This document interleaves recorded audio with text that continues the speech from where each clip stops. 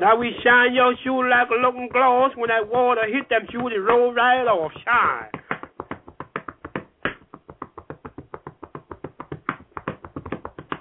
Now we shine that shoe like a looking glass. Make it fly through that natural laugh. Shine.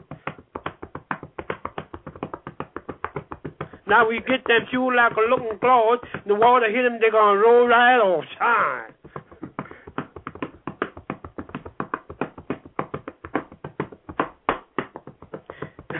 Now we hit them shoes right on the lip when you know them shoes gonna shine, they gonna glit. Now we hit them shoes like a looking glass, them shoes gonna do the natural laugh, shine.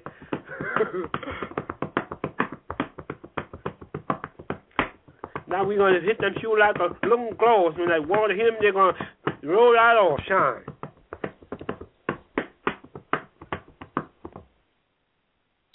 Welcome, ladies and gentlemen, friends and enemies, to another informative broadcast. You're listening to Signs and Wonders.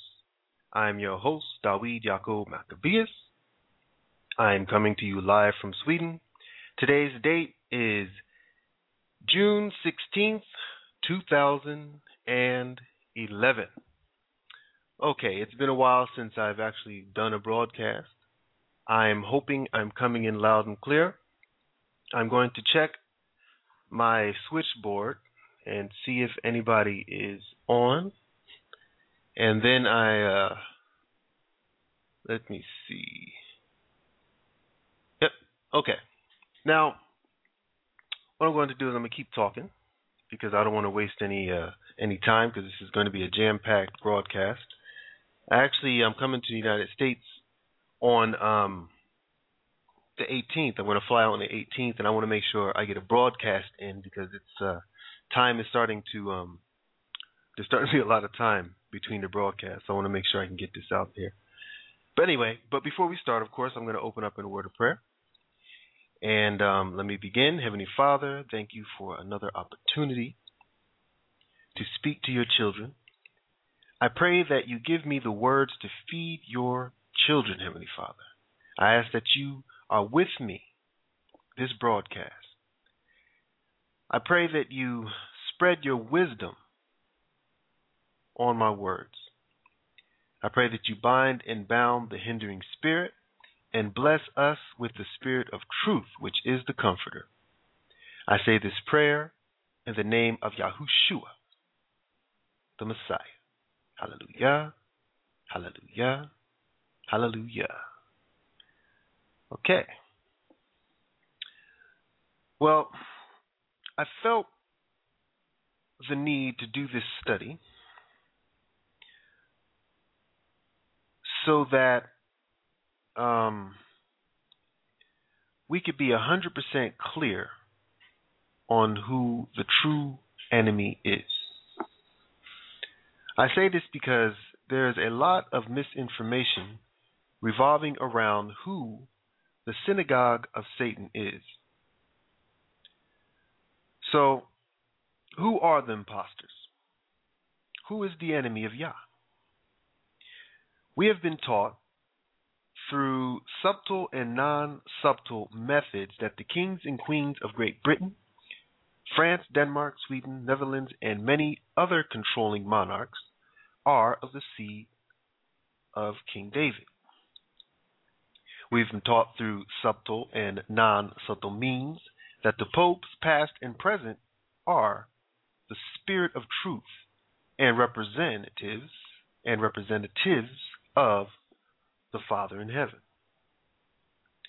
Now, many of you that have listened to these broadcasts are well informed and understand that this is not the case.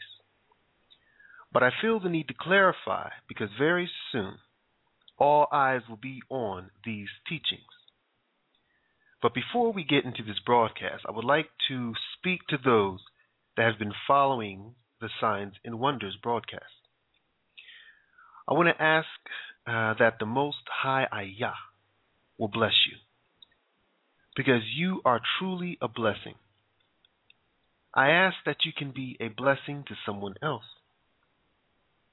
And I thank you from the bottom of my heart for all your prayers of support.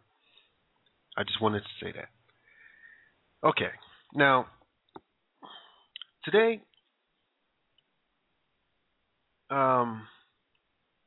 will be a day of clarification. It will be a day of clarity, okay? Today we will clarify who the enemy of Ayah is. We will do this by discussing the mark of the beast. Now, this mark is not what you think. This mark is to identify who the seed of the enemy is. First, I would like to explain something, okay? The title of this broadcast came to me at the last minute because I had many other titles for this broadcast. For example, The Root of the Kenites was one. The Sanhedrin, the Rabbi, and the Lie was another. I also had The Deception of the Kabbalah. You see, all of these titles came to mind because all of these titles are appropriate. Now, I settled on the Mark of the Beast 2011. I settled on this because the purpose of all of those years of deception is now beginning to come to fruition. Okay? The purpose of all those years of deception are now beginning to come to fruition. What do I mean by this? What I mean is this.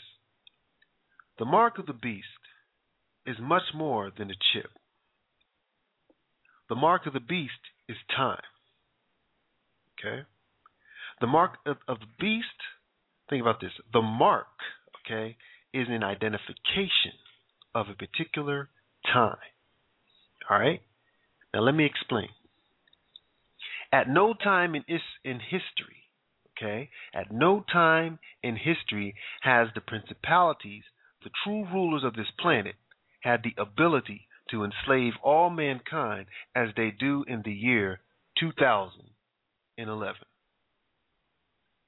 The modern advancements of science have given man the ability to build an impenetrable prison, and once this prison is in place, no man will be able to escape.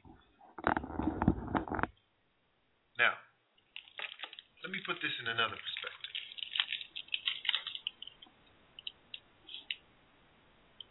How many of you read Anthony Sutton's book? Okay.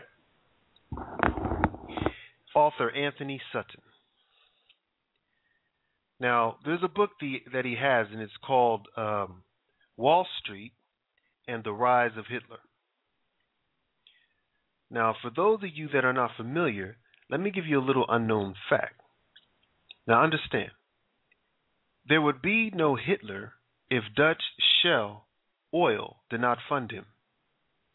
There would be no Hitler if IG Farben, General Electric, Standard Oil, and the power brokers on Wall Street did not fund him. This is a documented fact. And you will find these facts in this book that I mentioned by Anthony Sutton, Wall Street and the Rise of Hitler. Now, how many of you heard of Smedley Butler? Smedley Butler. Did you know that in 1934, Smedley Butler, whom was a 2-star major general, exposed who the true rulers of this world are? How many of you are familiar with the 1933 coup attempt by the corporate elite? Well, here are a few unknown facts. Corporations like J.P. Morgan, DuPont, United Fruit Company, which is now Chiquita, Standard Fruit Company, which is now Dole, Goodyear, and many others conspired to take full military control of the United States of America in 1940. 1933. This is documented fact.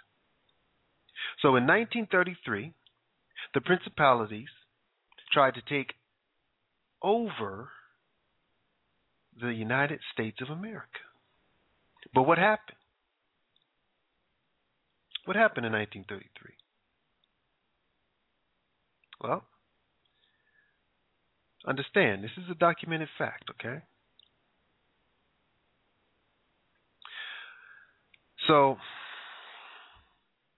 in 1933, okay, the Principalities tried to take over the United States of America. But they could not do it because of a good man by the name of Smedley Butler. He had a good heart. But in 1933, okay, things were different. 1933 is not 2011. What do I mean? In 2011, supporters of Hitler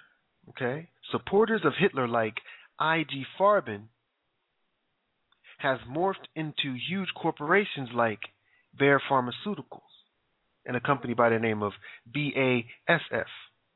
You see, I.G. Farben did not have the power that he has. This corporation did not have the power that it has now in 2011. For example, how can a company like Bayer Pharmaceuticals knowingly sell drugs that were contaminated with the AIDS virus to sick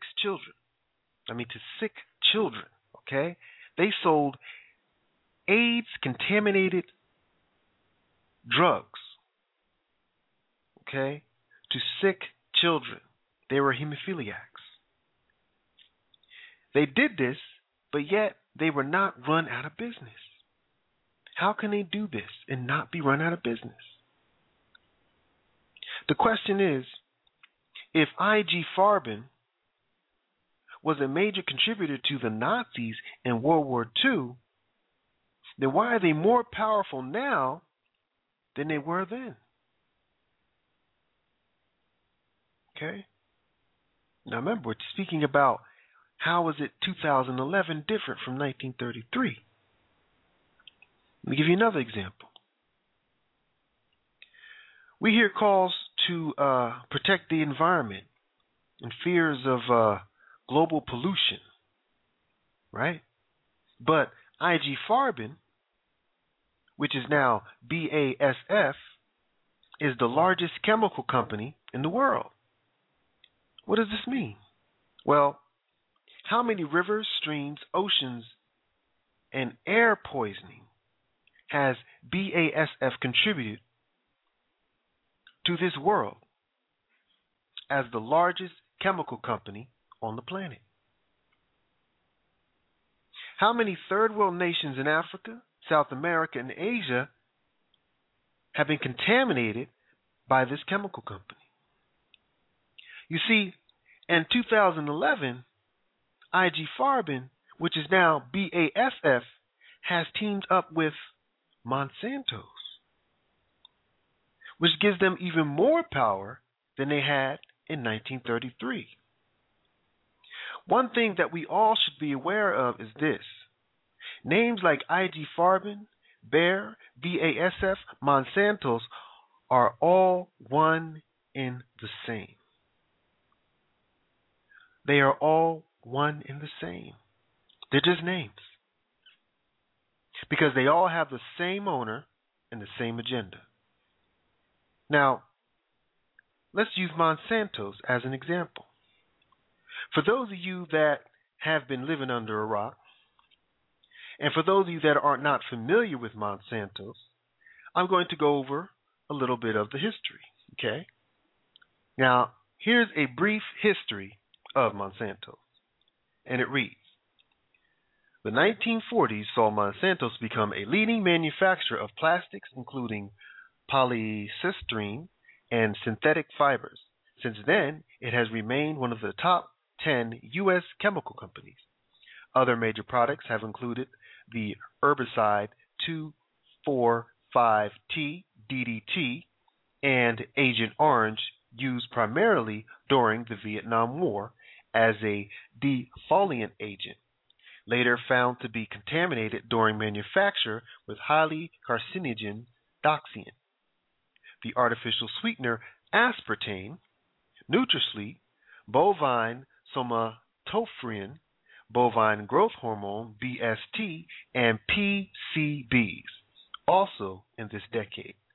Monsanto operated the Dayton Project and later Mound Laboratories in Mimisburg, Ohio, for the Manhattan Project, the development of the first nuclear weapons, and after 1947, the Atomic Energy Commission. Okay. Now, this is a brief history of Monsanto's. So, how many of you heard about DDT, Agent Orange, in the Vietnam War of the 1970s?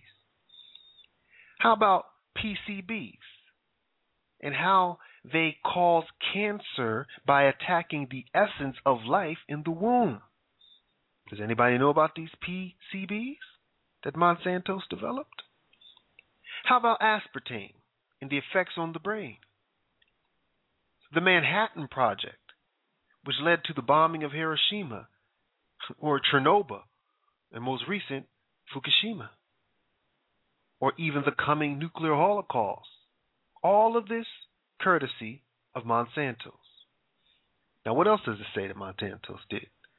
It says in 1954, Monsanto's partnered with German chemical giant Bayer Pharmaceuticals. And what did they do? It says they teamed with chemical giant Bayer to form Mobay, and they market it. It's called polyurethanes in the U.S. Okay, now that's a crazy name. So what is this polyurethanes? Okay, they try to make this crazy name, and let me tell you what it is. It's called serine gas. Do you know what serine gas is? Well, let me read an explanation. Serine is estimated to be over 500 times more toxic than cyanide. Initial symptoms following exposure to serine are a runny nose, tightness in the chest, constriction of the pupils. Soon after, the victim has difficulty breathing and experiences nausea and drooling. As the victim continues to lose control of bodily functions, the victim vomits, defecates, and urinates. This phase is followed by twitching and jerking. Ultimately, the victim becomes comatose and suffocates in a series of convulsion spasms. Death may follow in 1 minute after direct ingestion of lethal dose. Nice. So we have a pharmaceutical company named Bayer making this deadly ass gas. Okay, now imagine if Hitler had this drug in 1933. So, this company called Mobay, which is a combination of Monsanto's, which stands for the Mo, and Bayer for the Bay, which is Mobay, created serine. Serine, which is a chemical weapon, okay, better known as a weapon of mass destruction. Now, you remember those weapons of mass destruction, the reason why we went to Iraq, right? Well, understand that those weapons of mass destruction were created by Mobay, a combination of Monsanto's and Bayer. Okay? 2011. Now, here's some more information about Monsanto. Monsanto scientists became the first to genetically modify a plant cell in 1982. 5 years later, Monsanto's conducted the first field test of genetically engineered crops. 2005, Monsanto purchased Seminis a leading global vegetable and fruit seed company, for $1.4 billion. 2008, Monsanto purchases the Dutch seed company De Ruyter Seeds for €564 million. Monsanto is also the leading producer of genetically engineered GE seeds. It provides the technology in 90% of the genetically engineered seed used in the United States market. So there you have it. And like I said, they are all one and the same. BASF, which was IG Farben, is now working with Monsanto's. Bayer Pharmaceuticals, which is also IG Farben, is Mobe, the creator of sarin gas, the chemical weapon. Monsanto's, the creator of DDT, involved in the creation of the nuclear bomb and nuclear energy, is now the provider of 90% of the technology to engineer all seeds in the United States and soon the whole planet. Okay? Now, I say they are all one and the same because the corporations have taken over. Now, let me repeat myself. The mark is an identification of time. At no time in history has the principalities, the true rulers of this world, had the ability to enslave all mankind as they do in the year 2011. Now, here's something to think about. Did you know that the main chemical element that gave companies like IG Farben, BASF, Goodyear, and Monsanto's their wealth is sulfur? Sulfur. Now, why am I mentioning this? Because sulfur is one of the main elements in synthetic rubber and plastics. Rubber was one of the main resources in World War II. Also, think about all the tires and plastic used at this time. These companies got extremely rich out of this process. Okay? Now I'm going to explain it now. Now, plastics and synthetic rubber are created through a process called vulcanization. Now, what's interesting is sulfur is associated with the summoning of demonic beings. But this is not the key. Okay? The key is the process called vulcanization. Now, let me explain. Vulcanization is the process of converting rubber into other materials. Now, what makes this information interesting is where this name, vulcanization, comes from. Okay? Now, let me be clear. When I speak about the sulfur, okay, and its vulcanization, I'm going to tie this into the principalities because I want you to understand that nothing is an accident, okay? There are no accidents in this world. And I know when you start to put things together, it seems kind of reaching sometimes. But sometimes you got to reach to get the truth. Now, I'm going to explain why I'm bringing this up, this vocalization. It's called vulcanization, okay? Now, here's where it states where this comes from. It says Goodyear, okay? Now, remember Goodyear tire. Everybody knows Goodyear tire. It says Goodyear discovered the vulcanization process accidentally after 5 years of searching for a more suitable rubber.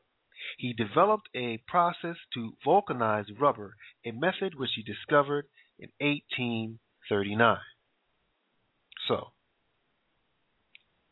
Where does this word vulcanization come from? And now remember, there's no accidents, right? He discovered it by accident. But where does this word vulcanization come from? It comes from a god of the occult called Vulcan, the Roman god of fire. Okay. Now, when I found this out, it caught my attention. Because anytime there is a connection with the occult, we should pay attention. Now remember, if the principalities are the true rulers, then we have to find out where they lend their hand to man. What does this mean? Okay. The principalities. We know that they work through the occult. So if they lent their hand to this invention of this mixture of sulfur to create these synthetic rubbers which made men wealthy beyond means, then we should pay attention. And like I said, there's no such thing as accidents. Especially when the accident gives power to the world. I mean, especially when this accident gives power to rule the world. Okay? All right. Okay. Now, here's the connection to this name, vulcanization, in the occult. We find it on Wikipedia. This explanation is from, it's a 15th century occultist, and his name is Paracelsus. Okay, Paracelsus. And it reads, now this is from an occultist. He says, Vulcan of the alchemist. Okay, now we know what alchemy is, right? Alchemy is when you change things from lead to gold, right? That's like the whole dream of the alchemist. But they made gold out of this rubber. Okay, now it says, Vulcan of the alchemist was the patron deity of alchemy. It was also known to be a symbol of the Hermetic art.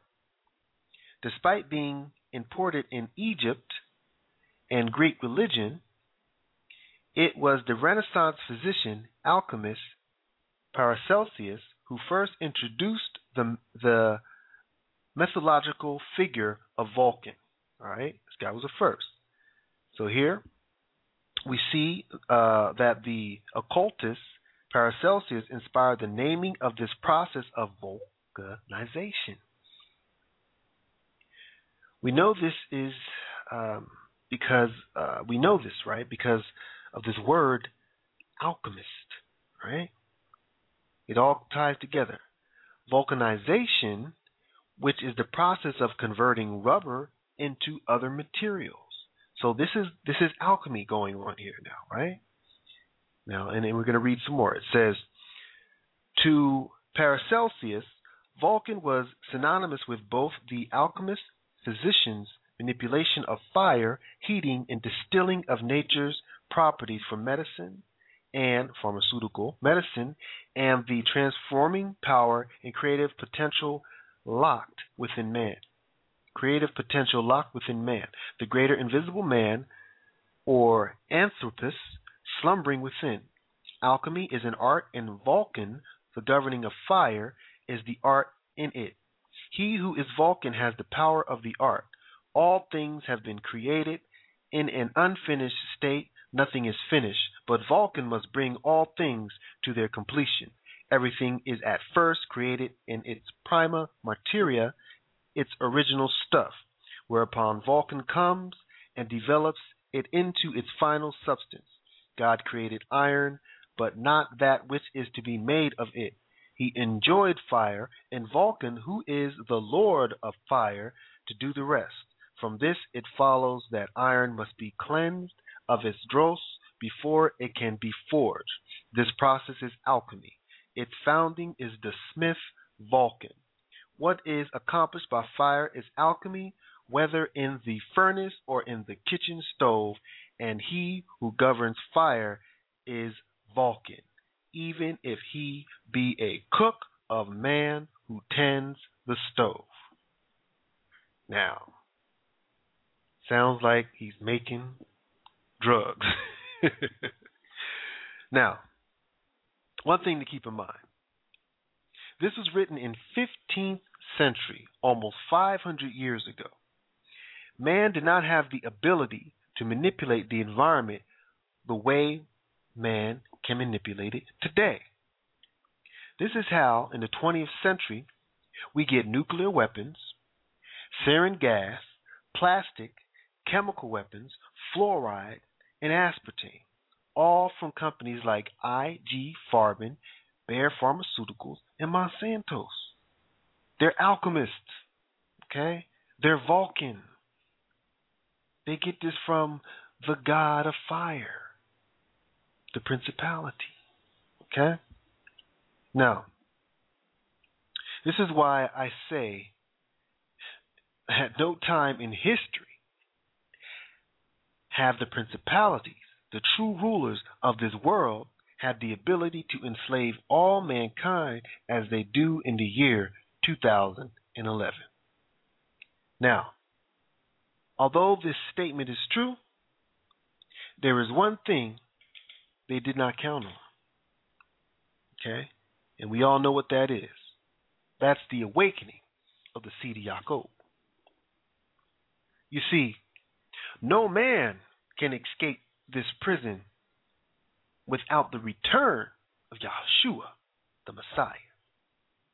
Now, I do not say this lightly. We are truly moving towards a prison planet. Many of us are blind to realize this fact. We can see this through certain examples in our recent history.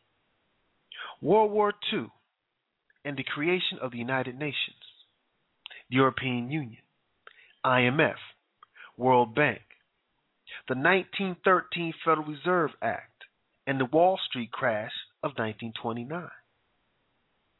Now, the coming crash of 2012. God forbid. How about the European austerity plan? The development of the world governance, aka New World Order. Corporations like J.P. Morgan Chase, Citi, IG Farben, Bayer, BASF, Monsanto's, and their plans for Kodak's Alimentarius. All of this is moving us towards the total enslavement of all mankind, enslaved to the corporations. So, who is behind the corporations? That should be the question. If we're enslaved to the corporations, then who is behind, or what is behind the corporations? You see, this is one thing that needs to be understood. None of these corporations would exist if it were not for the principalities in high places. This world would be easy to defeat. Okay? This world government thing that they're setting up would be easy to defeat if it was just the evil hearts of man. You see, we saw this with men like Smedley Butler. But it's much more than this now. Okay? You see, Smedley Butler had a change of heart because he didn't like what was going on. He saw what the corporations were doing, and when they tried to set something up, he was like, no, I'm not going to do it. Why? Because my heart will not allow me to do this. Okay? So we can see that man now is being taken out of the equation, and the principalities are stepping in. Now I'm going to read something in scriptures to prove my point. Now, we all know Ephesians. We all know Ephesians 6:10 through 12, right? Okay. And I'm going to read what it says. it says, finally, my brethren, be strong in Yahuwah and in the power of his might. Put on the whole armor of Yah, that ye may be able to stand against the wiles of the devil. For we wrestle not against flesh and blood, but against principalities, against powers, against the rulers of the darkness of this world, against spiritual wickedness in high places. Now think about that. Okay? Think about that.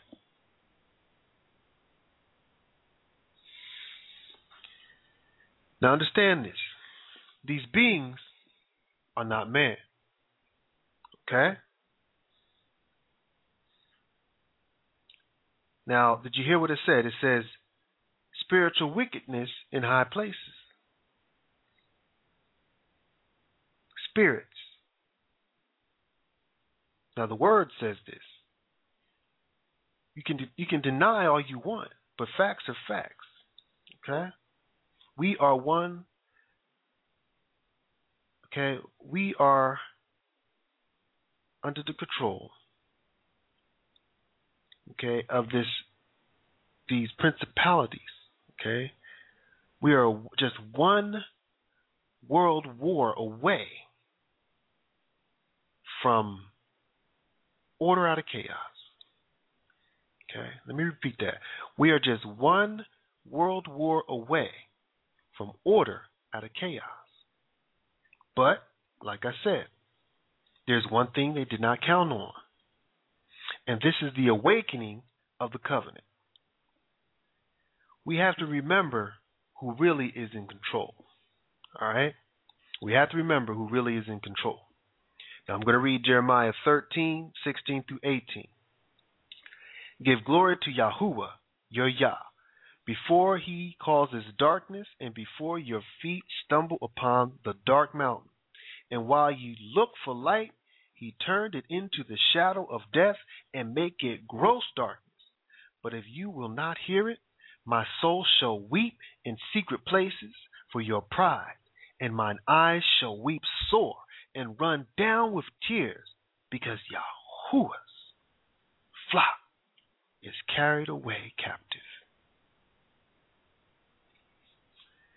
All right? And it says, say unto the king and queen, humble yourselves, sit down, for your principalities shall come down, even the crown of your glory. Now, here we see that the Spirit of the Most High was with the king and the queen of Yahudah, but they were not humble, so their principalities came down. This is letting us know that the principalities are connected to spirits, okay? The principalities are connected to spirits. Now, this is very important to understand, okay? Now, listen to what it reads in Colossians 1, 15 to 20. All right? It says this. It says, give thanks unto our Father Ayah, who hath delivered us from the power of darkness, that hath translated us into the kingdom of his dear Son, in whom we have redemption through his blood, even the forgiveness of sins. Now, this part here about the forgiveness of sins, a lot of people are a little confused what this means. Now, in order to understand this word sin, you have to go to the root of the word. If you listen to my previous broadcast, I touch on this word. Okay? I touch on this word sin, and I just did a broadcast. Go back to that one, and you'll be able to get a better understanding of that. Okay, now, and also it reads, it says, who is the image of the invisible Yah, the firstborn of every creature? For by him were all things created, that are in heaven and that are in earth, visible and invisible, whether they be thrones or dominations or principalities or powers, all things were created by him and for him. And he is before all things, and by him all things consist. And he is the head of the body, the church, who is the beginning, the firstborn from the dead, then all things he might have the permanence.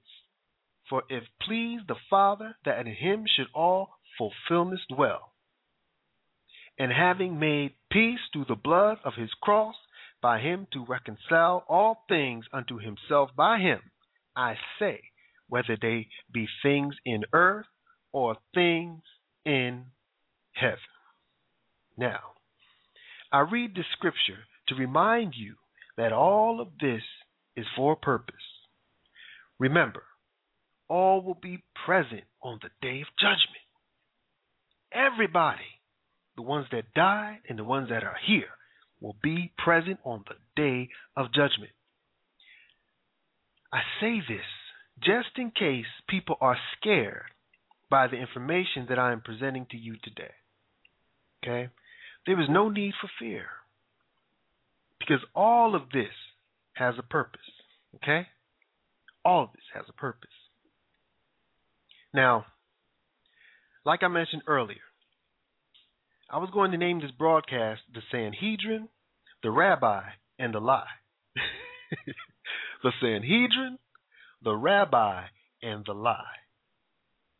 Because this is how this prison planet came to existence. Because many of us do not understand history, we cannot see the greatest deception of all time. And what is that? What? It's people pretending to be who they are not. The Sanhedrin, the Rabbi, and the Lie. Now, I know y'all know this verse. It says, behold, I will make them of the synagogue of Satan, which say they are Jews and are not, but do lie. Behold, I will make them to come and worship before thy feet, and to know that I have loved thee. You see, we are living this today in the year 2011. Look at the news in Libya, Yemen, Egypt, Syria, Palestine, Iraq, Iran, and on and on. Who is causing all of this chaos? Are those that say they are Jews and are not causing this chaos? Are they? You know, today I watched a documentary called The Zionist Story. It was done by a man by the name of Burke Jolsvik. Now, I'm probably messing his name up, but it was a very good documentary. I advise everyone to watch this video. You just go to YouTube and you put in The Zionist Story. Okay? Now, it is the best documentary I have ever seen concerning Zionism. Okay? The best documentary I have ever seen concerning Zionism. Also, the man who did the documentary, he's a Jew. He's a Jewish man. So he knows firsthand about Zionism. Now, if you want to know how the future prison planet will be, watch this documentary. The Palestinians are living in a prison planet right now. Now, before I get off topic, let's get back to the Principalities. But please watch that video. It's the Zionist Story. I mean, what these people are going through, we as black people, former slaves, former, discriminated people through South Africa, and today we should be standing up in arms, yelling at the top of our lungs, telling them to help those Palestinians out. We should be doing what Cynthia McKinney is doing in Libya, seeing firsthand what these people are doing to those Libyans. We have the voice to stand up. See, the power that we have as African Americans, and I say that because for a reason. See, you're not just black, you're American. You pay taxes to the government. You have a right to say something. If they kill you, they killed an American. Okay? They killed an American. You are paying those Jews to be in the government to represent you. If they kill me, they killed an American. All right? So I have a voice to speak up for them Palestinians. Hey, if they're going to lie about it, if they're going to lie that, we have power, we might as well use the power that the line that we got. All right, well, let me not get off topic. Okay, so who is causing all this chaos? Is it the principalities? Spiritual wickedness in high places? By now we should know that they are spirits. But who and what are they? Now, in order to get to the truth, we have to go to the beginning. We can start with the Babylonian captivity. Now, I'm going to read from the book of Jeremiah, chapter 13 again, because this is a good book. All right? And it reads, Say unto the king and to the queen, Humble yourselves, sit down, for your principalities shall come down, even the crown of your glory. The city of the south shall be shut up, and none shall be open with them. Judah shall be carried away captive. All of it shall be wholly carried away captive. Lift up your eyes, and behold them that come from the north. Where is the flock that was given thee, thy beautiful flock? Question. What wilt thou say when he shall punish thee? Question. For thou hast taught them to be captains and chiefs over thee. Shall no sorrow take thee as a woman in travail? Question. And if thou say in thy heart, Wherefore come these things upon me? For the greatness of thine iniquity are the skirts discovered, and thy heels made bare. Okay? Now, this chapter in Jeremiah is when the seed of Yaakov was taken into Babylon. Like I mentioned in my prior broadcast, the Amalekites came from the north as the Hyksos. We also have the Greeks and the Romans taking over the temples and creating religion. We have Esau converting into Judaism. We have the Samaritans converting into Judaism.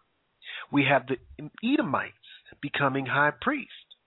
The Greeks and all the mixed multitudes converting into Judaism and becoming Jews. And, as it reads in Jeremiah, Judah shall be carried away captive, all of it shall be wholly carried away captive. All right? Let me check my time. All right, I'm doing good. So, if Judah was carried away captive, right, as his prophecy states, then who are the synagogue of Satan, which say they are Jews and are not? Okay.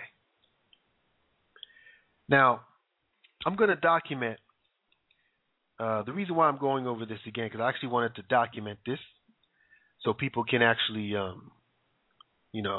when all is said and done, you can listen to this broadcast and use this one as something to look back on when we need to know who are the wicked ones in charge, okay? And this is one of the main reasons why I wanted to do this broadcast before I came to the States. Have some document. All right, now, first, let's reflect on what occurred and what we have been told. Okay, remember, speaking about the principalities and who's actually taken over. Who are the usurpers, right? So we're gonna reflect on that. Now we know that the Hebrews were twice sold into slavery and dispersed prior to the Hellenization of the Greeks in Jerusalem. Okay? But we have to go back further in time to see why. We have to go way back to the root. Now, how many of you heard of the Kenites? Okay? If you have not, I would advise you to get familiar with this term and understand who and what the Kenites are. Now I'm going to read the definition here and the concordance. Okay? And it says, it's in the concordance, it says, the same as Hebrews 7:13, with the play upon the ephemera in H7069, Kayan, the name of the first child also of Palestine, the first child also of a place in Palestine and of an original tribe, Cain, Cain, K-E-N, K-E-N-I-T-E-S. So, Kenite means of the tribe of Cain, the firstborn of Eve. Now, there is another tribe of Cain that is not so popular, which is called the Amalekites. Okay? The Amalekites are kin to the Kenites. This is very important. Very important to understand. Now, I advise those of you, if you want a deeper study on this, I ask you to please listen to a broadcast that I did called The Seed of the Serpent and the Amalekite Deception. I have the transcript featured on my website called HebrewsWakeUp.com. I featured up there, and I keep it up there for this purpose, okay? Because I want people to know who these people are. So I'm not going to teach about this today. I'm not going to teach about. I am not going to teach about the seed of the serpent today, but I will let someone else teach it, okay? Because I think it's good to have a second witness. Second witness. Now remember, we're finding who the principalities are. Who are the principalities? The spiritual wickedness in high places. Okay? Okay. Now, some of you may know that for years I studied with the Shepherd's Chapel ministry. I bought cassette tapes, books, watched the TV program almost every day. I still use the study Bible and the strong concordance that I bought from them almost 15 years ago. So, I'm very familiar with the Shepherd's Chapel and Pastor Arnold Murray. Now, I say this because I'm going to play something from Arnold Murray concerning the Kenites. Now, when I was doing research for this broadcast, I found this tape that I bought almost 15 years ago called The Kenites, taught by Pastor Arnold Murray. Like I mentioned in my Usurper series, Arnold Murray is a believer in the Anglo-Israelite theory, okay? The British Israelite, Anglo-Israelite theory.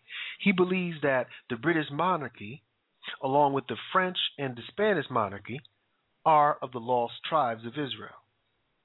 And because he teaches this, his followers and those that believe this lie think all black people are of the six-day creation. Now, if that confuses you, go back and listen to the Amalekite deception. Okay? The six-day creation. So, when we say that we are, so now that, Hebrews are waking up, and we say that we are of the seed of Yaakov, they think we are lying and are of the synagogue of Satan. Okay? Now, not all of them, though, but some of them do. Now, I cannot express how important it is to understand this deception. When I was studying under Pastor Murray, I had no clue who the true Hebrews were. I thought that the people of the Middle East, Egypt, and Israel were always a mixture of, whites, blacks, Asians, and Arabs. The Jews, to me, were people that lived in the Middle East. They lived in the Middle East. They didn't believe Jesus died, and there are people that suffered the Holocaust. Now, it's ironic how the Shepherd's Chapel drove me into the Old Testament, and from listening to this, it taught me how to read chapter by chapter and verse by verse. Now I stopped listening to these people, right? Because I knew something was missing. You see, Arnold Murray started to sound a little bit offensive to me. Then the war in Iraq started, and I heard Arnold Murray praising that murderous, lying, aspartame-pushing, Monsanto's connected viper, Donald Rumsfeld, okay, Rumsfeld and his companion, George Bush. After I heard that, I was done. Because by then I knew that Bush and Rumsfeld did 9/11. They had something to do with it. I knew it all was a lie. But Arnold Murray was clueless. And I thought, if he can't see this, what else did he miss? So then I just started researching on my own. Okay? And then when I started researching on my own, I was shocked when I read books like From Babylon to Timbuktu and Stolen Legacy, The Egyptian Origins of Western Philosophy, and discovered that the original people of the Middle East were people of color, what we considered black Africans. Okay? Now, Arnold Murray is supposed to be a PhD, an expert in theology, right? A PhD, an expert in theology, an archaeologist, a man of God. So you mean to tell me he does not know these facts?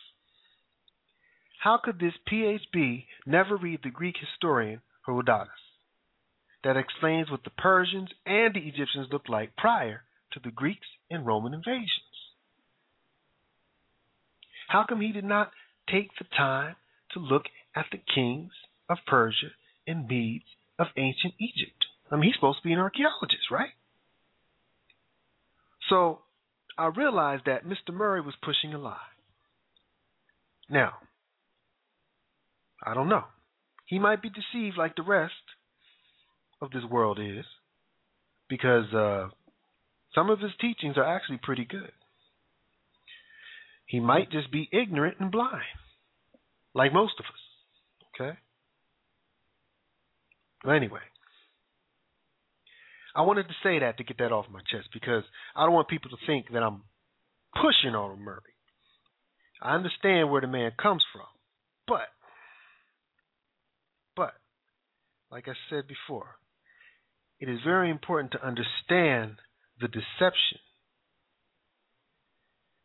because 90% of the Christians, black and white, knowingly and unknowingly support the British Israelite deception.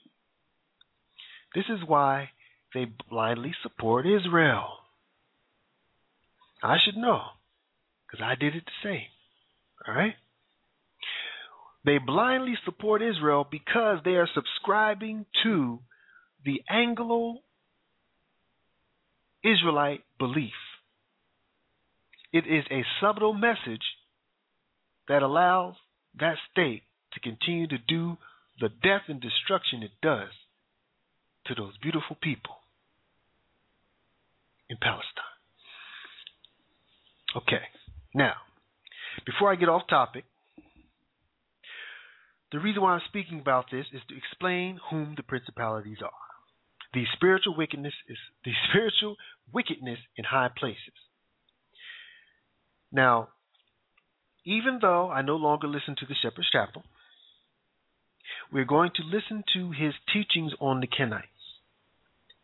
I'm doing this as an olive branch.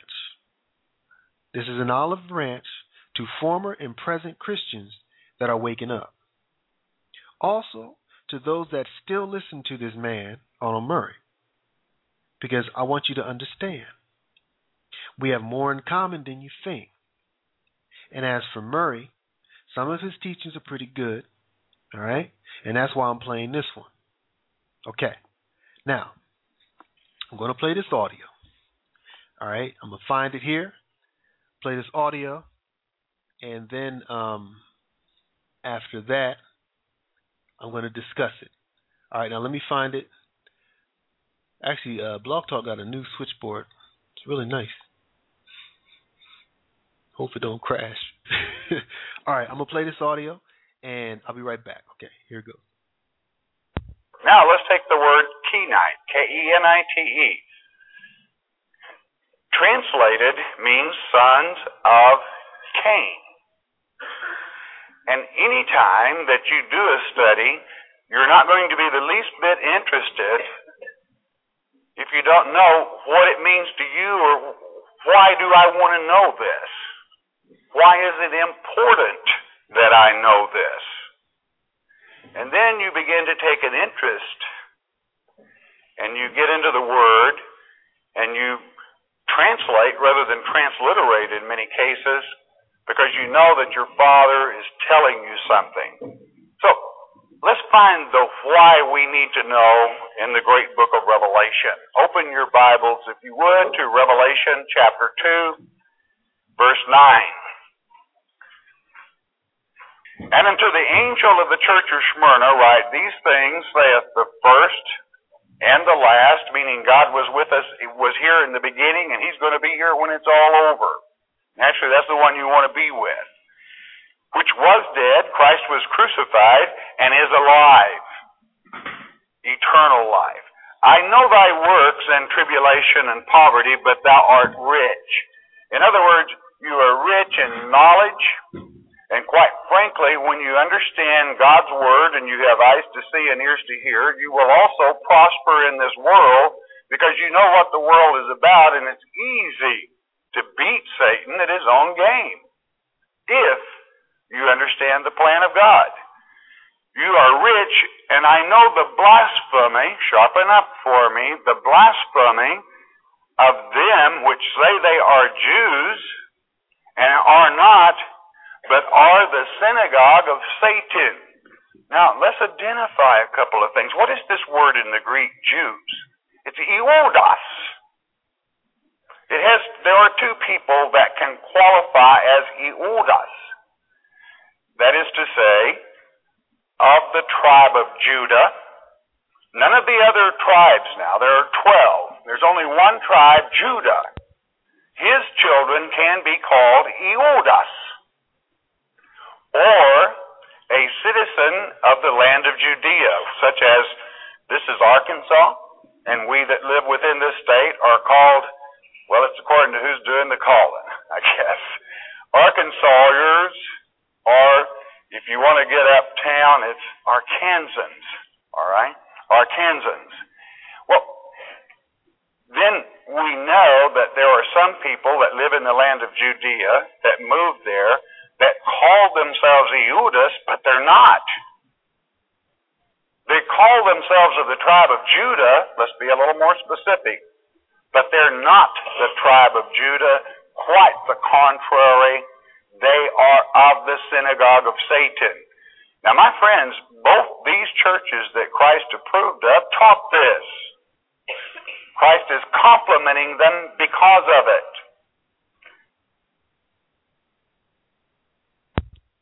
All right, I think that's it. Yeah, that was the first tape. Okay, now, if you were listening, all right, you heard Murray speaking about the Kenites. Okay, he states that the Kenites are of the tribe of Cain. He also identifies the fact that the people living in Israel are not of the seed of Yaakov. Now, this part is okay so far. All right, I don't have any issues with this one. All right, now I'm going to play tape 2. Okay, now here's part 2. Verse 8, what were they doing? What was their works? I know thy works. Behold, I have set before thee an open door, and no man can shut it, for thou hast a little strength, and hast kept my word. Kept what? My word, and hast not denied my name. You're staying with the true Christ. You haven't denied my name because of ignorance and being deceived into some other belief or religion or one of these other churches that I have found fault with. Behold, I will make them of the synagogue of Satan, which say they are Jews and are not, but do lie. Behold, I will make them to come and worship before thy feet, and to know that I have loved thee. And the next verse would continue on, because of this I have allowed you to escape the hour of temptation. That hour is the hour that the false Messiah is here, as it is written in Revelation 17. You escape it. Why? You're not going to be deceived. Now, let's get one thing straight coming out the gate.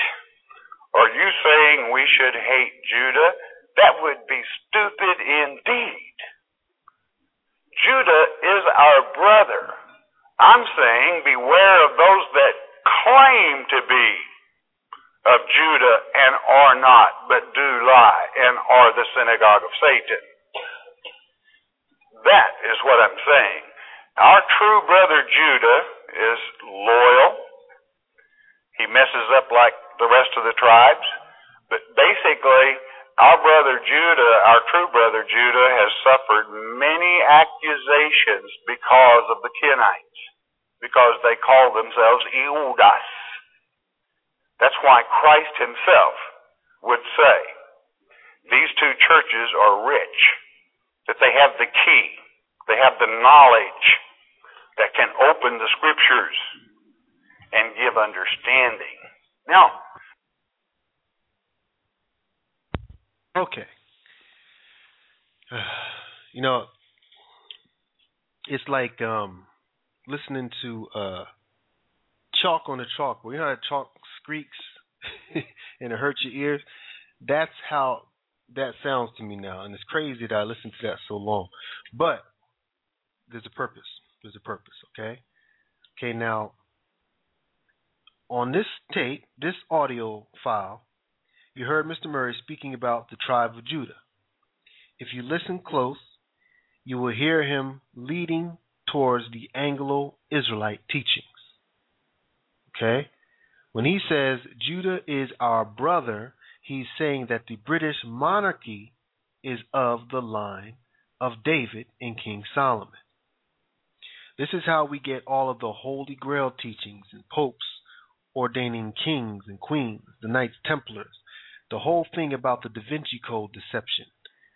We also get researchers like David Livingstone, thinking that the line of Esau is the same as the line of Yaakov. All right?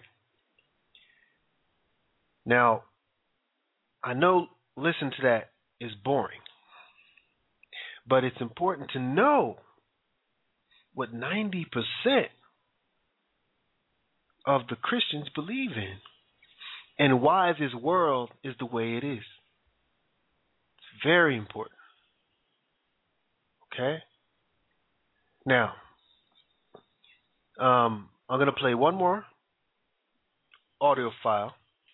Now, this last file, okay, he's going to speak about the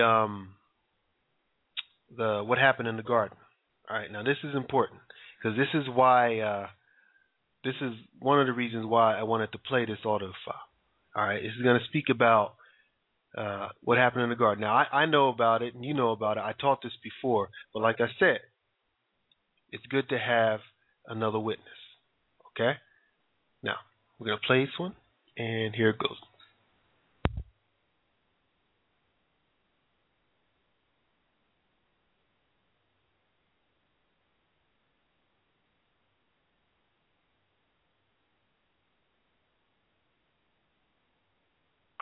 how did the seed get sown? Chapter 3, verse 1. Now the serpent, there he is, was more subtle than any beast of the field which the Lord God had made. And he said unto the woman, Yea, hath God said, Ye shall not eat of every tree of the garden? He knew better, but he's setting her up, all right, too. And the woman said unto the serpent, We may eat of the fruit of the trees of the garden. This word trees here in the Hebrew is etz. It means if there's an apple tree out here, yep, we can have that. If there's oranges, plums, anything we want, he said, we can partake of those. They're good food. Verse 4. But the fruit of the tree which is in the midst, this is different. In the midst of the garden, God has said, Ye shall not eat of it, neither shall ye touch it, lest you die. Now, the Hebrew language is a fixed language. It's not like English that every generation that comes along reworks it, and one thing means something else and something else. Hebrew is fixed. It doesn't float. You have a prime word, and then words stem from that. The prime word, or the which is the wooden tree, is atesh, which is the backbone. All right? What's in your backbone? Your central nervous system. The knowledge that runs from your little tippy toes to the top of your head. So we're not talking about, God wasn't talking about a wooden tree.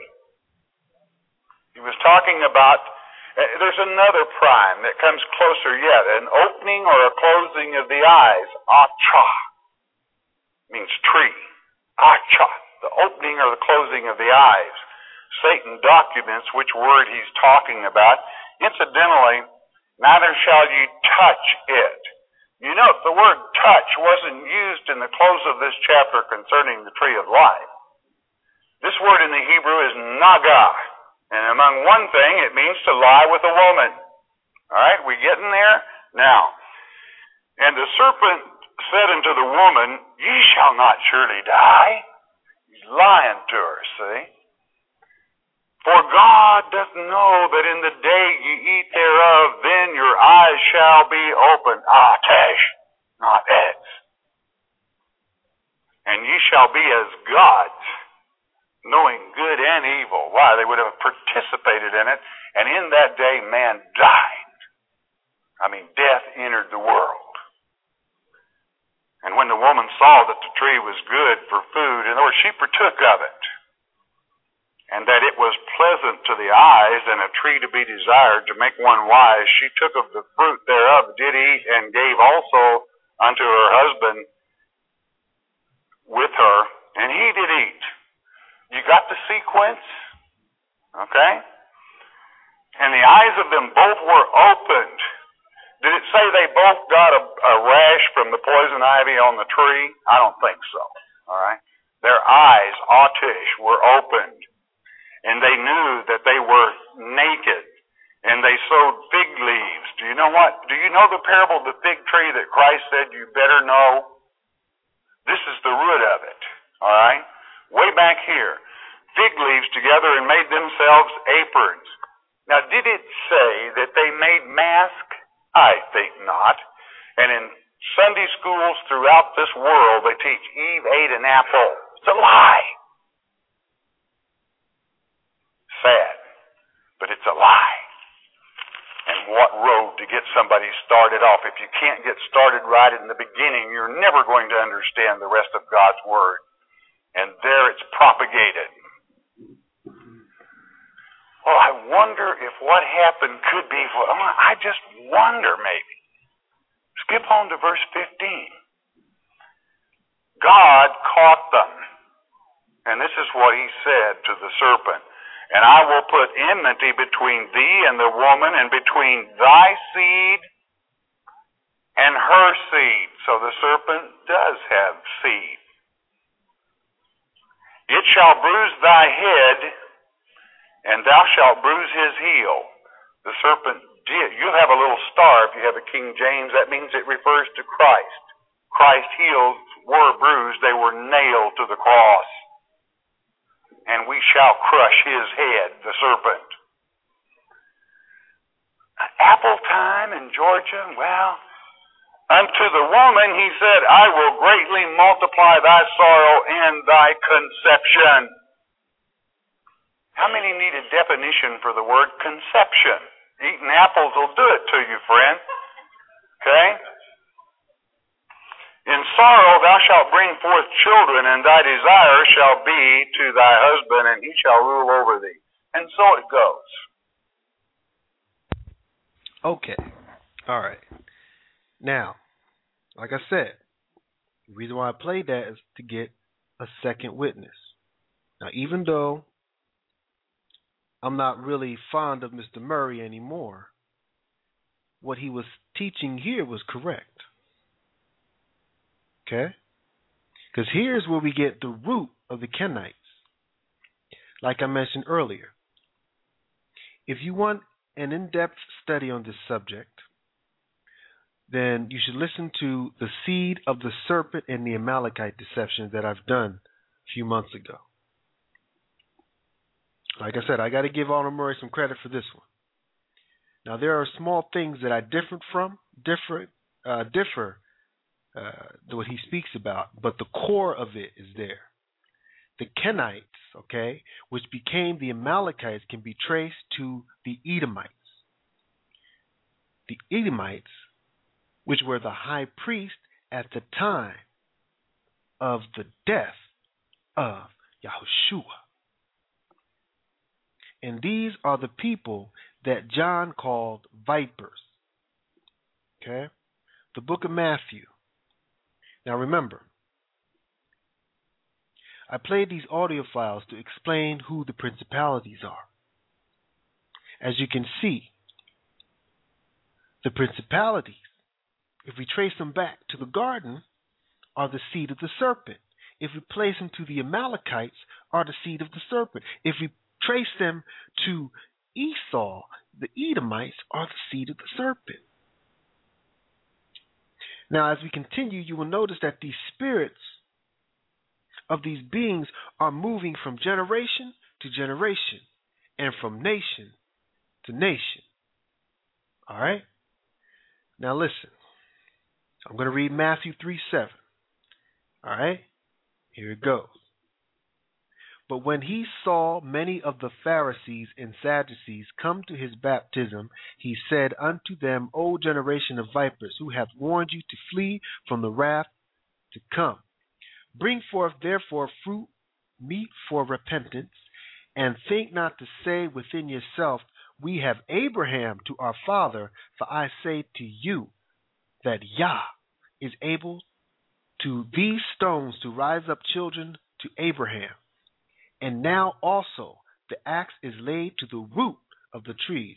Therefore every tree which brings not forth good fruit is cut down and cast into the fire.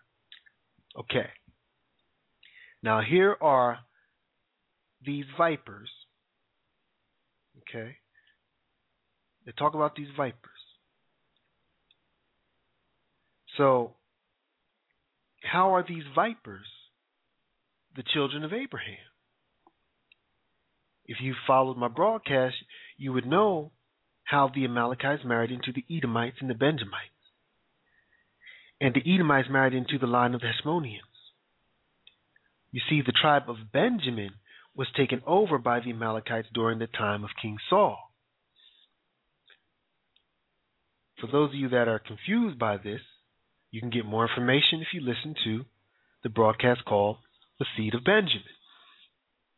All right? Now, if you notice something about the Benjamites are always the instigators. They're always the instigators. Many of you, who knows about Menelaus, okay, from the time of Maccabeus? Now let me refresh your memory. Menelaus, the high priest, he was a Benjamite. He was the brother of Simon the Benjamite, who caused the conflict with Ananias. Ananias was the last priest of the tribe of Levi that was usurped by a Benjamite who was Menelaus. Okay? Now we have to ask the question, what spirit was operating within the tribe of Benjamin, and where did it come from? Was it the spirit of wickedness? Think about Paul. Remember, Paul was a Pharisee. Now, this thing, what I say about Paul was a Pharisee, will make more sense later on in this broadcast. Okay, check my time. All right, I'm doing good. Now, I'm going to read Matthew 23:1. It says, "Then spoke Yahushua to the multitude, to his disciples, saying, The scribes and the Pharisees sit in the seat of Moses." Let me read that again. Then spoke Yahushua to the multitude and to his disciples, saying, The scribes and the Pharisees sit in Moses' seat. All therefore, whatever they bid you observe, that observe and do, but do not you after their works. For they say and do not.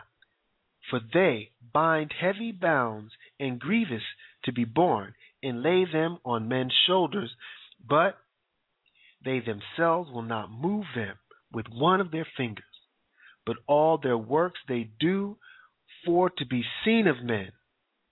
They make broad their fallacies, and enlarge the borders of their garments, and love the uppermost rooms at feast, and the chief seats in the synagogue. Okay? Now, this is powerful what is being said right here, but you got to pick it out. Okay? This is basically telling you who we're dealing with at this moment. Now, keep this in mind. The chief seats in the synagogue, are speaking about the Sanhedrin. Another interesting fact is this. The Pharisees that made up the Sanhedrin were also of the tribe of Benjamin. Now remember, only the line of Levi are supposed to sit in the seat of Moses. Only the tribe of Levi are the priests of the Most High. What in the hell is a Benjamite doing in the seat of Moses? Okay?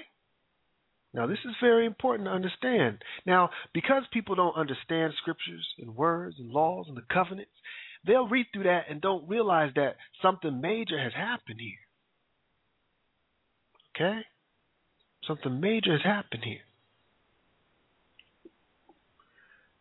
Okay. Now, the next verse says, and greetings in the markets. Okay, continuing. And greetings in the markets, and to be called of men, Rabbi, Rabbi. But be not you called Rabbi, for one is your master, even Christ.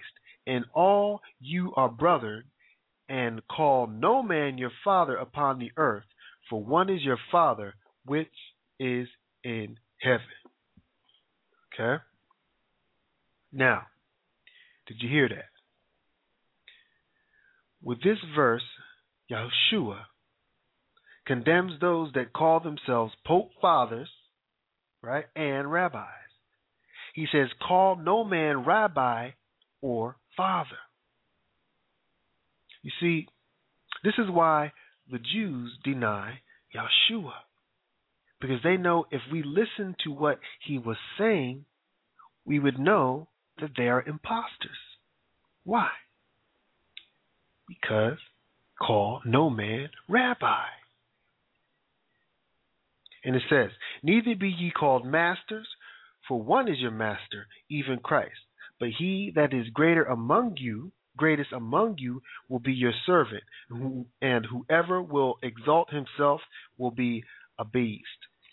And he that will humble himself will be exalted. But woe to you, scribes and Pharisees, hypocrites, for you shut up the kingdom of heaven against man. For you neither go in yourselves, neither suffer you them that are entering to go in. All right? Okay. Before I continue, I want to make something clear. None of these people, the Sadducees, the Pharisees, or the scribes, had the right to be in the temple. All of them were usurpers and impostors. Remember, okay? It was them that killed the Messiah. Okay? Now, what I'm going to do, I did another broadcast. But I'm going to read the definition of these three groups. Okay? So we can get a clear understanding what exactly is a Pharisees and a Sadducees and a scribe. Okay? What is a Pharisees, a Sadducees, and a scribe? All right? Now it says, a Sadducees, right? It says, according to Abraham, now this is from off the web, wiki. It says, according to Abraham Grieger, now listen to that name, Abraham Grieger, The Sadducee sect of Judaism drew their name from Tazdak, the first Kohan Gudol to serve in the first temple, with the leader of the sect proposed as the Kohen priestly son of Tizdak. Now, that's confusing to a lot of people, but what this is saying, basically, this guy here is saying that the Sadducees are of the line of Levi from one of his sons, and they traced this back to the Kohan, right? Now, what destroys Abraham Grieger's claims is that, first, he calls himself a German rabbi. If you are awake, you should know by now that German means Ashkenazi, right? It means Ashkenazi Jew. That's what German means. And rabbi, right, we know that no one's supposed to call themselves rabbi. So basically we know that this guy here that's speaking is a Ashkenazi Jewish rabbi. Therefore, he's a usurper Jew. Okay? Now we're going to keep reading what it says. And it says, somebody disputes his claim. It says, however, based on Chalic sources, some researchers have argued that the Sadducees group originated in tandem when the Boethians group during the Second Temple period, with their founders Tazdak and Boethius, both being individual students of Antigus of Suku, who preceded the Zugak era, with no direct connection between the founder of the original Levites sect and the Kohan, which is the priest, other than the name. Okay, so this is basically saying, look, it's just the name. They basically took the name. And you see how they said the Boethians. Now, we should know by now that the Boethians were the Hashmoneans and King Herod and all that stuff. So they were Edomites. All right? Now, based on my research, the second definition is correct.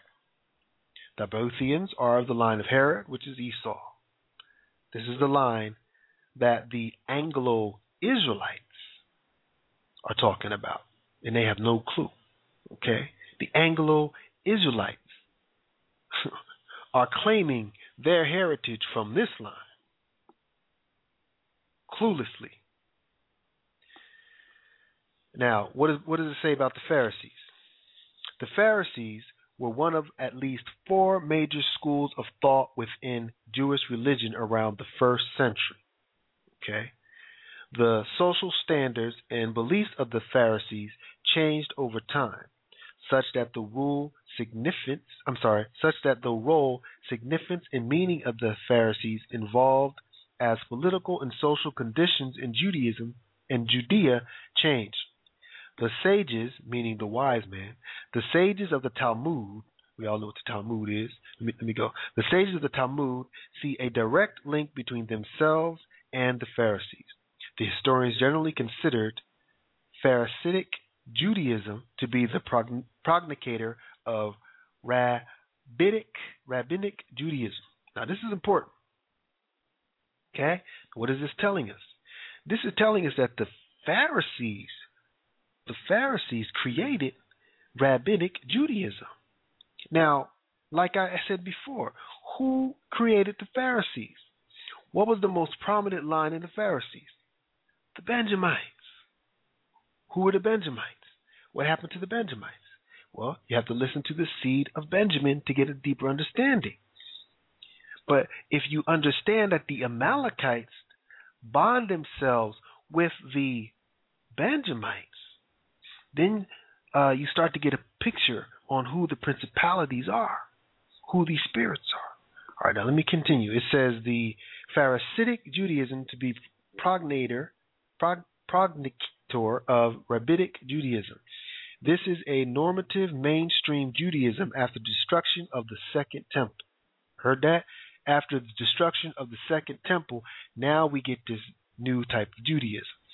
All mainstream forms of Judaism today consider themselves heirs of rabbinic Judaism, and ultimately the Pharisees' Pharisaic views were non-creedal and non-dogmental and heterogeneous, meaning that they didn't follow the covenant. Not one tractate of the key rabbinic texts, the Mishnah and the Talmud, is devoted to theological issues. They're not going by the covenant. All right? These texts are concerned primarily with interpretation. What? With interpretations of Jewish law and anecdotes about the sages and their values. See, now this, if you don't know what you're reading here, this could be really confusing. But let me break this down for you. This is basically telling you that they have changed the root, the core of the Hebrew religion. Not only, I hate even saying that word religion. The core, the root of the Hebrew culture, created something new, Rabbinic Judaism. Okay? Now, when they created this Rabbinic Judaism, right, instead of basing it on theological issues, all right, they primarily do it on the interpretation of the law that came from the sages, the wise men. Who the hell are these wise men? Okay? This is very important. See, a lot of us don't realize that right in front of your eyes, they are telling you what they have done. And people are too blind to see it. Based on the Pharisees. If you just read what the Pharisees was and just read about it, you'd be like, oh, this has nothing to do with the core of the Hebrew belief. It's changed based on people that aren't even of the tribe of Levi. Okay, let me keep going. So, like I said, this is telling me that this is more of an elusive office rather than something that is concrete. All right? Now I'm going to read more. It says, not one tractate of the key rabbinic texts, the Mishnah and the Talmud, is devoted to theological issues. These texts are concerned primarily with the interpretation of Jewish law and anecdotes about the sages and their values. And like I said, the sages and their values, who are the sages? And what are their values? All right? Now, the other one we're going to break down is scribes. What exactly are the scribes? It says this. It says, the scribes is a person who writes books or documents by hand as a profession and helps the city keep track of its records. The profession, previously found in all literature cultures in some form, lost most of its importance and status with the advent of printing. Now think about this now. Prior to printing, these scribes wrote down the laws and records, everything. All right, and I'm going to read something after this. The work could involve copying books, including sacred texts, or secretarial and administrative duties, such as taking a dictation and the keeping of business, judicial and historical records for kings, nobility, temples, and cities. Later, the profession developed into public servants, journalists, accountants, typists, and lawyers. In society with low literacy rates, such as India, street corner letter writers and readers may still be found providing a service. Yeah, that's that. All right. Now, notice when Yahushua addressed the snakes and vipers. What did he say? He called out the Pharisees and scribes, right? Pharisees and scribes, the rabbis and the bookkeepers. He's basically speaking to the liars. All right, let me read that again. Hold on now. Let me see if I can find that. Now, listen to this, but listen to this with the ears, okay, with the ears of understanding what a scribe and a Pharisee is, okay? Now, we know Yahushua knew who these people were. He said, woe to you scribes and Pharisees, right? Now think about this: the scribes and the Pharisees, right? Now he says, Matthew 23:1. Let me make sure I get it now. Don't want to mess it up.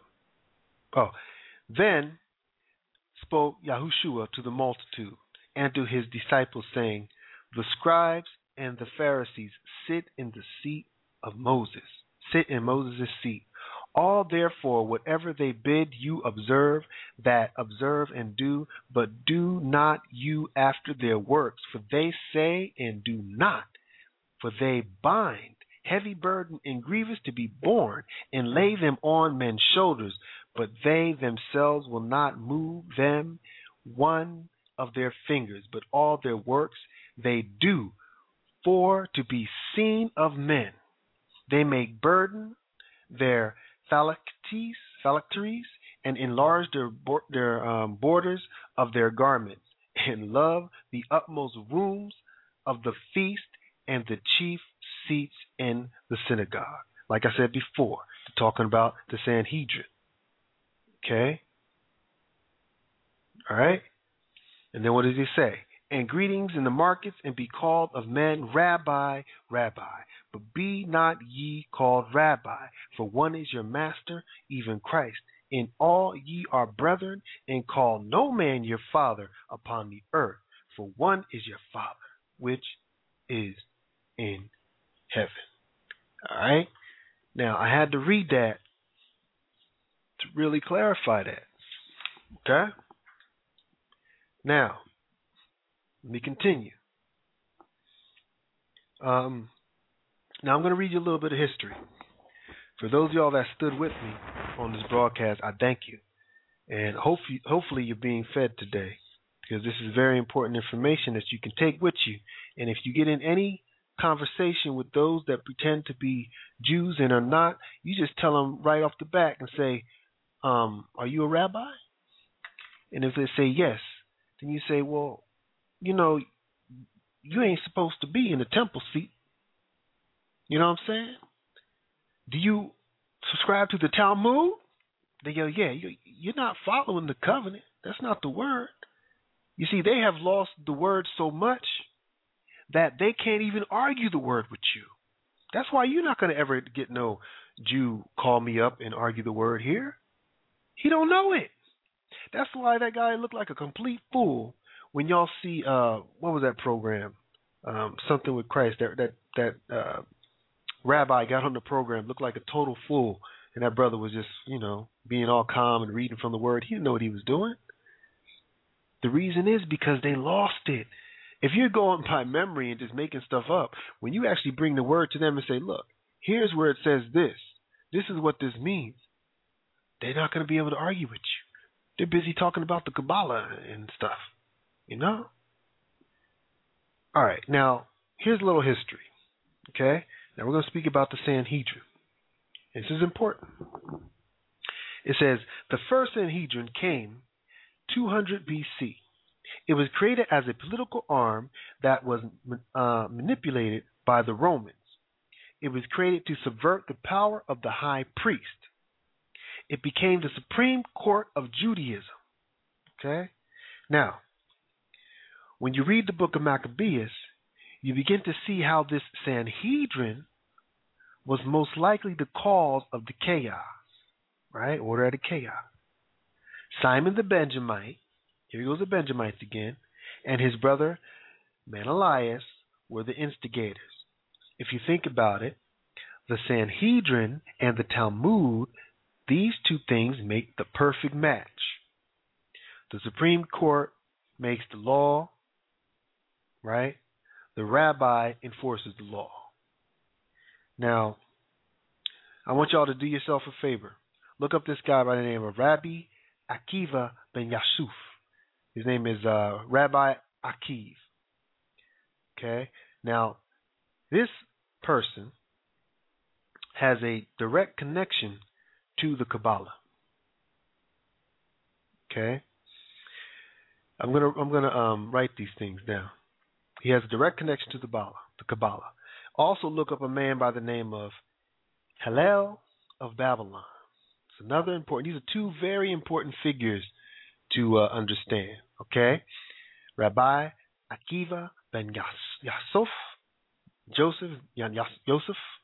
Okay, and his connection to Kabbalah, and another man by the name of Hillel of Babylon. Now I'm going to read something. It says, Hillel was another descendant from the tribe of Benjamin. Here goes the Benjamins again. He was recognized as the highest authority among the Pharisees. Some say he was the founding father of Rabbinic Judaism. Now, I just read what Rabbinic Judaism was, based on the Pharisees, right? So here we go again. It's telling us again that this guy Hillel, now this is a long time ago. This is like 100 BC, around the time. All right? And this is Hillel. Okay? 100 BC or 180, well, around that time. Okay? Now, this is the beginning of Rabbinic Judaism, traced back to Hillel, and he was a Benjamite. That should tell everybody right there that you know, the synagogue of Satan is taken over. Now, we're going to read. It says, Rabbinic Judaism. I'm going to read. It says, Rabbiism, this is from Wiki, has been the mainstream form of Judaism since the 6th century CE. All right, now, since the 6th century. But yet we know that it was created around the time of Akiva, Rabbi Akiva. After the codification of the Talmud, everybody knows about the Talmud, Rabbinic Judaism became the prominent stream with the Jewish diaspora between the 2nd century CE, and they say Common Era, with the redaction of the oral law and the Talmud as the authoritative interpretation of Jewish scripture, and to encourage the practice of Judaism in the absence of the temple sacrifices and other practices no longer possible. Rabbinic Judaism is based on the belief that at Mount Sinai, Moses received directly from God the Torah, as well as additional oral explanations of the revealing the oral law. This was transmitted by Moses to the people in oral form. The oral law was subsequently codified in the Mishnah and Gemara and is interpreted in rabbinic literature, detailing subsequent rabbinic decisions in writings. Rabbinic Jewish literature is predicated on the belief that the written law cannot be properly understood without resource of the oral law, the Mishnah. Now, first of all, who is giving us this oral law, this Mishnah? If we trace Rabbinic Judaism to the Benjamites, and we trace the Benjamites to the Amalekites, then we need to be like, well, hold on now. These ain't even the Levites. Not only aren't they the Levites, they're not even of the seed of Yaakov. I mean, they're not even of the seed of Esau. If you think about this, this is the Amalekites, the kin of the Kenites, the serpent, the principalities. The seed of the serpent is sitting in the seat of Levi. I mean, this gets deep. I don't think y'all understood what I just said. The seed of the serpent is sitting in the seat of Levi. It's worse than Esau. Woe unto you vipers, you snakes. That's what Yahushua said. They had to kill him. You go to a Jew, you say, do you believe in Yahushua? No, they don't believe in him. Why? Because if they believed in him, you would go back to the word and be like, wait, hold on now. It says right here that there's not supposed to be a rabbi. So all these brothers out here that are calling yourselves rabbi, you need to wake up and stop doing that. Okay? Now come on now. We need to get it together. Now let me continue to read. It says, until the Jewish Enlightenment of the late 18th century and the resulting division of Ashkenazi Jewry into religious movements of denomination, especially in Northern America and Anglophile countries, halakha had the universal status of requiring religious practice. This remains the prevailing position among Orthodox and conservative Jews. Reform Jews do not generally teach halakha as blinding. Now, I don't know what the halakha is actually. I'm going to ask my sister Elaine to help me with that when we speak to her, because I'm going to have time to speak about the Huanet, because I want some exciting stuff going on. But let me finish up. Okay, actually, that's that. Now, okay, so as you can see, basically, the takeover of the Hebrew culture has been completed, okay? And it started back in 200 BC, around 191 to be exact, is what they say, is when they decided to create the Sanhedrin.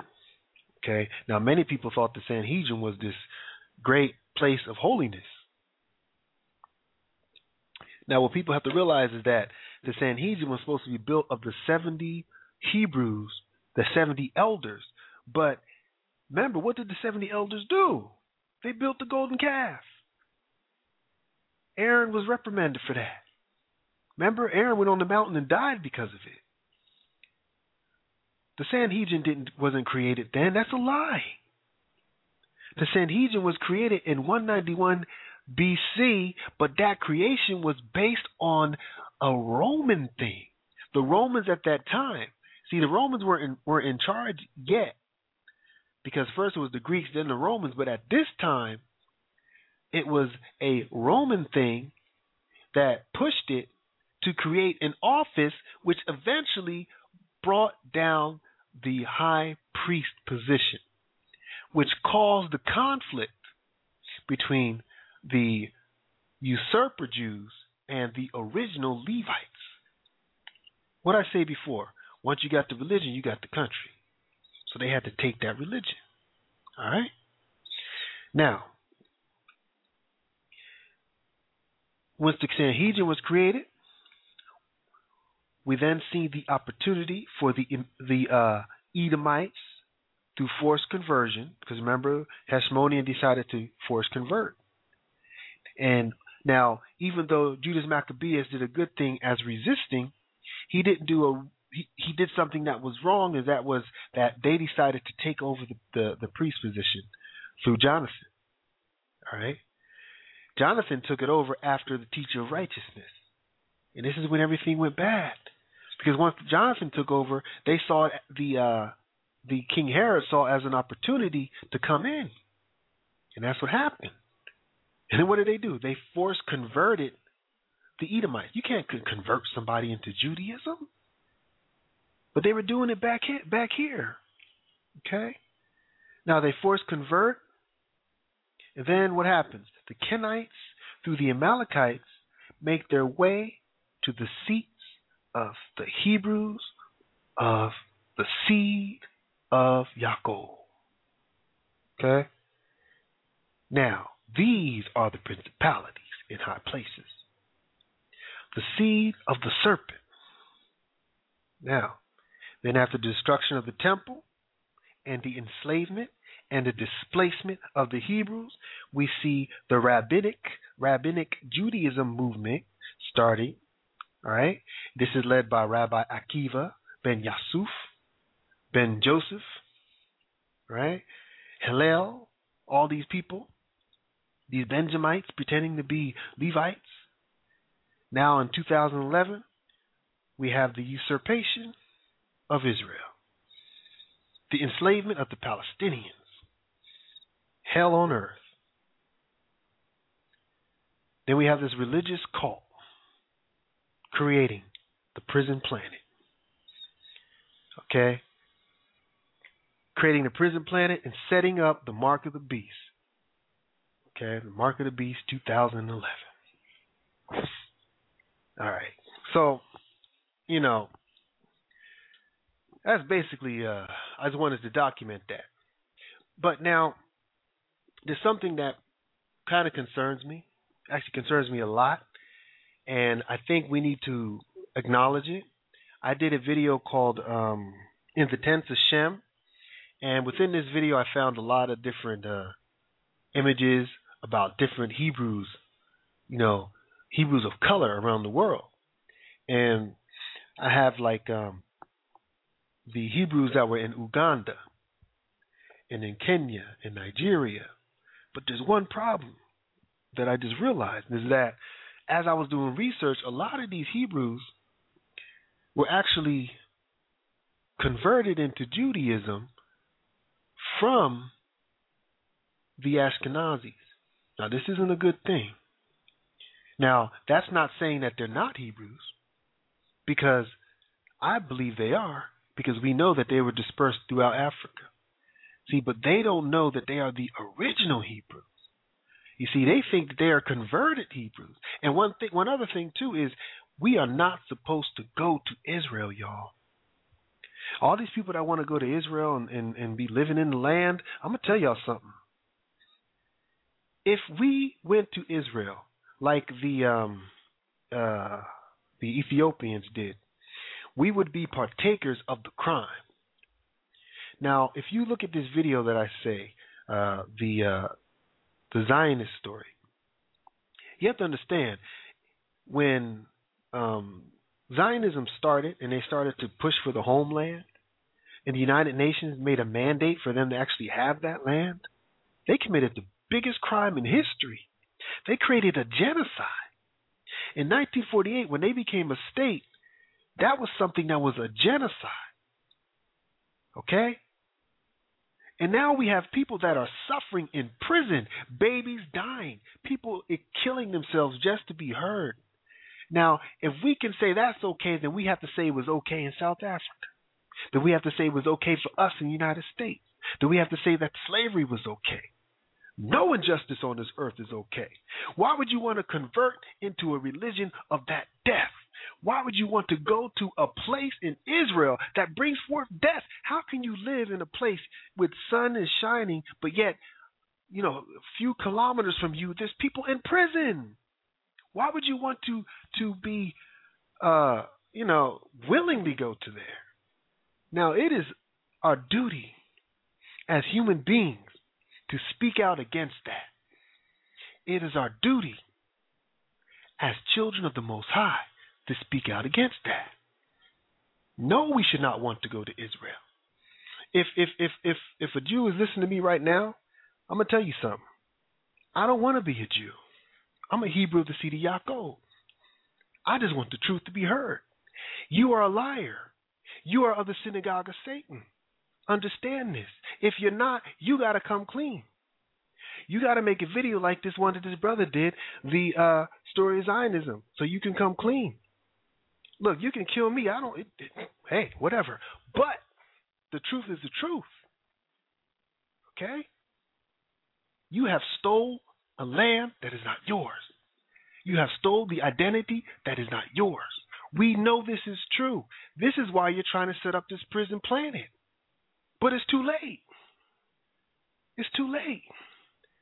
Look at what happened to you in the Holocaust. Look at what happened to you. Are you doing the same thing to the Palestinians? No. You cannot do that to these people. You cannot build this wall. You cannot build a prison without me speaking out against it. I am of the seed of Yaakov. Okay?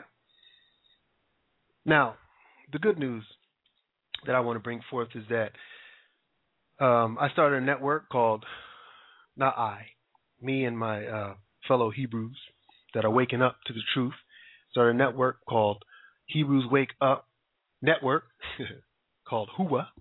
And actually it's spelled HWU, but we say HUWA because I is always there.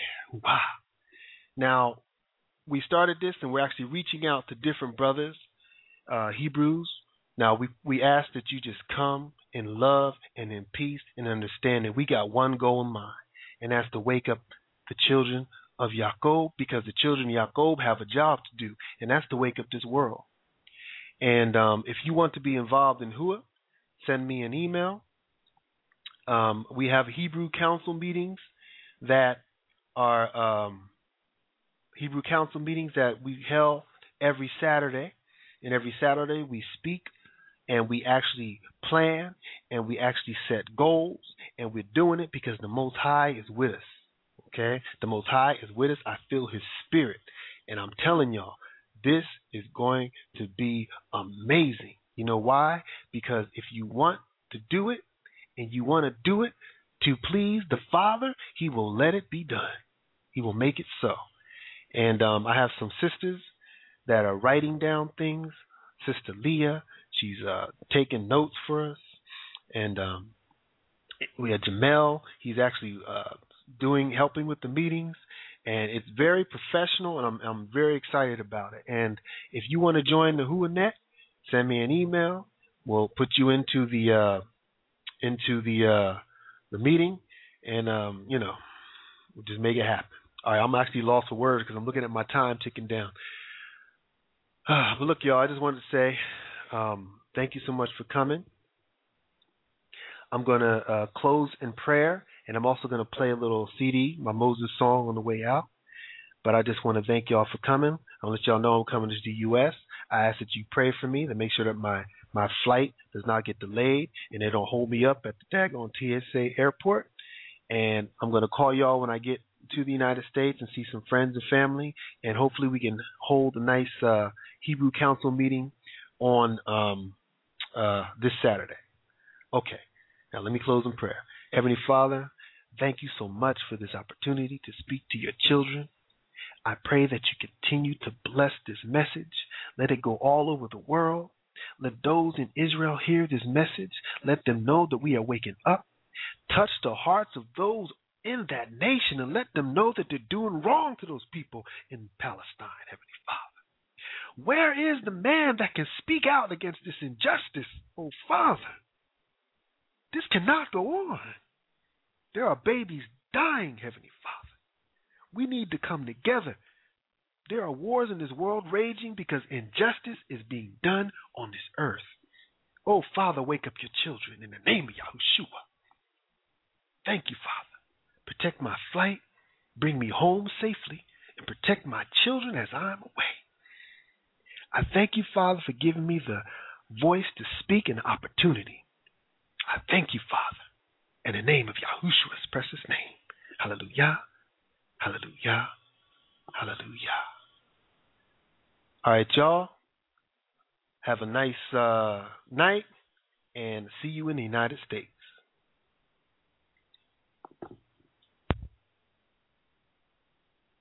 Moses, Moses, lay your rod in that Red Sea. Lay your rod, let the children cross in that Red Sea. Pharaoh host got lost.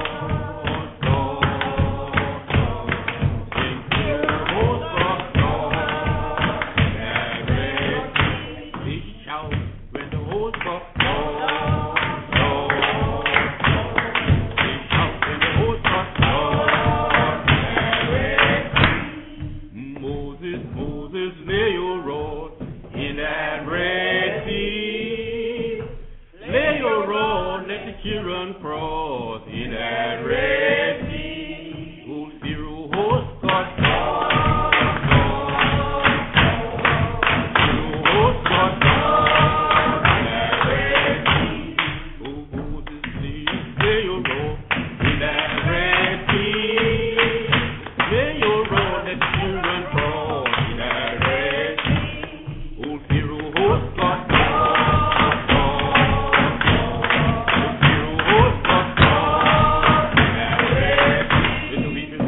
God